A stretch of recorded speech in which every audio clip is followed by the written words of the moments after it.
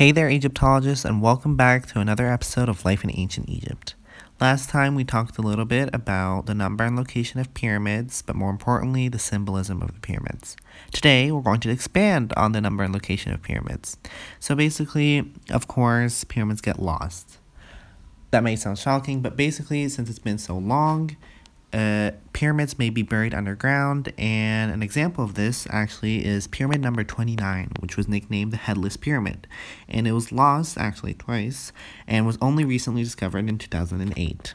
And archaeologists are continuing to identify and study previously unknown pyramid structures.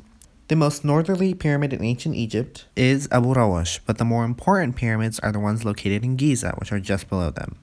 So basically, like I mentioned in all my previous episodes, Giza is the location of the Great Pyramids of Giza, or the Pyramids of Khufu, Pyramid of Khufu, Pyramid of Khafre, and the Pyramid of Menkaure, and also some smaller pyramids, and of course, the Great Sphinx of Giza. So only Khafre's pyramid actually retained its original casing, and it looks larger because of its casing, but it's actually smaller. Of course, the Giza Pyramid Complex is a great tourist attraction and is listed as one of the 7 wonders of the ancient world.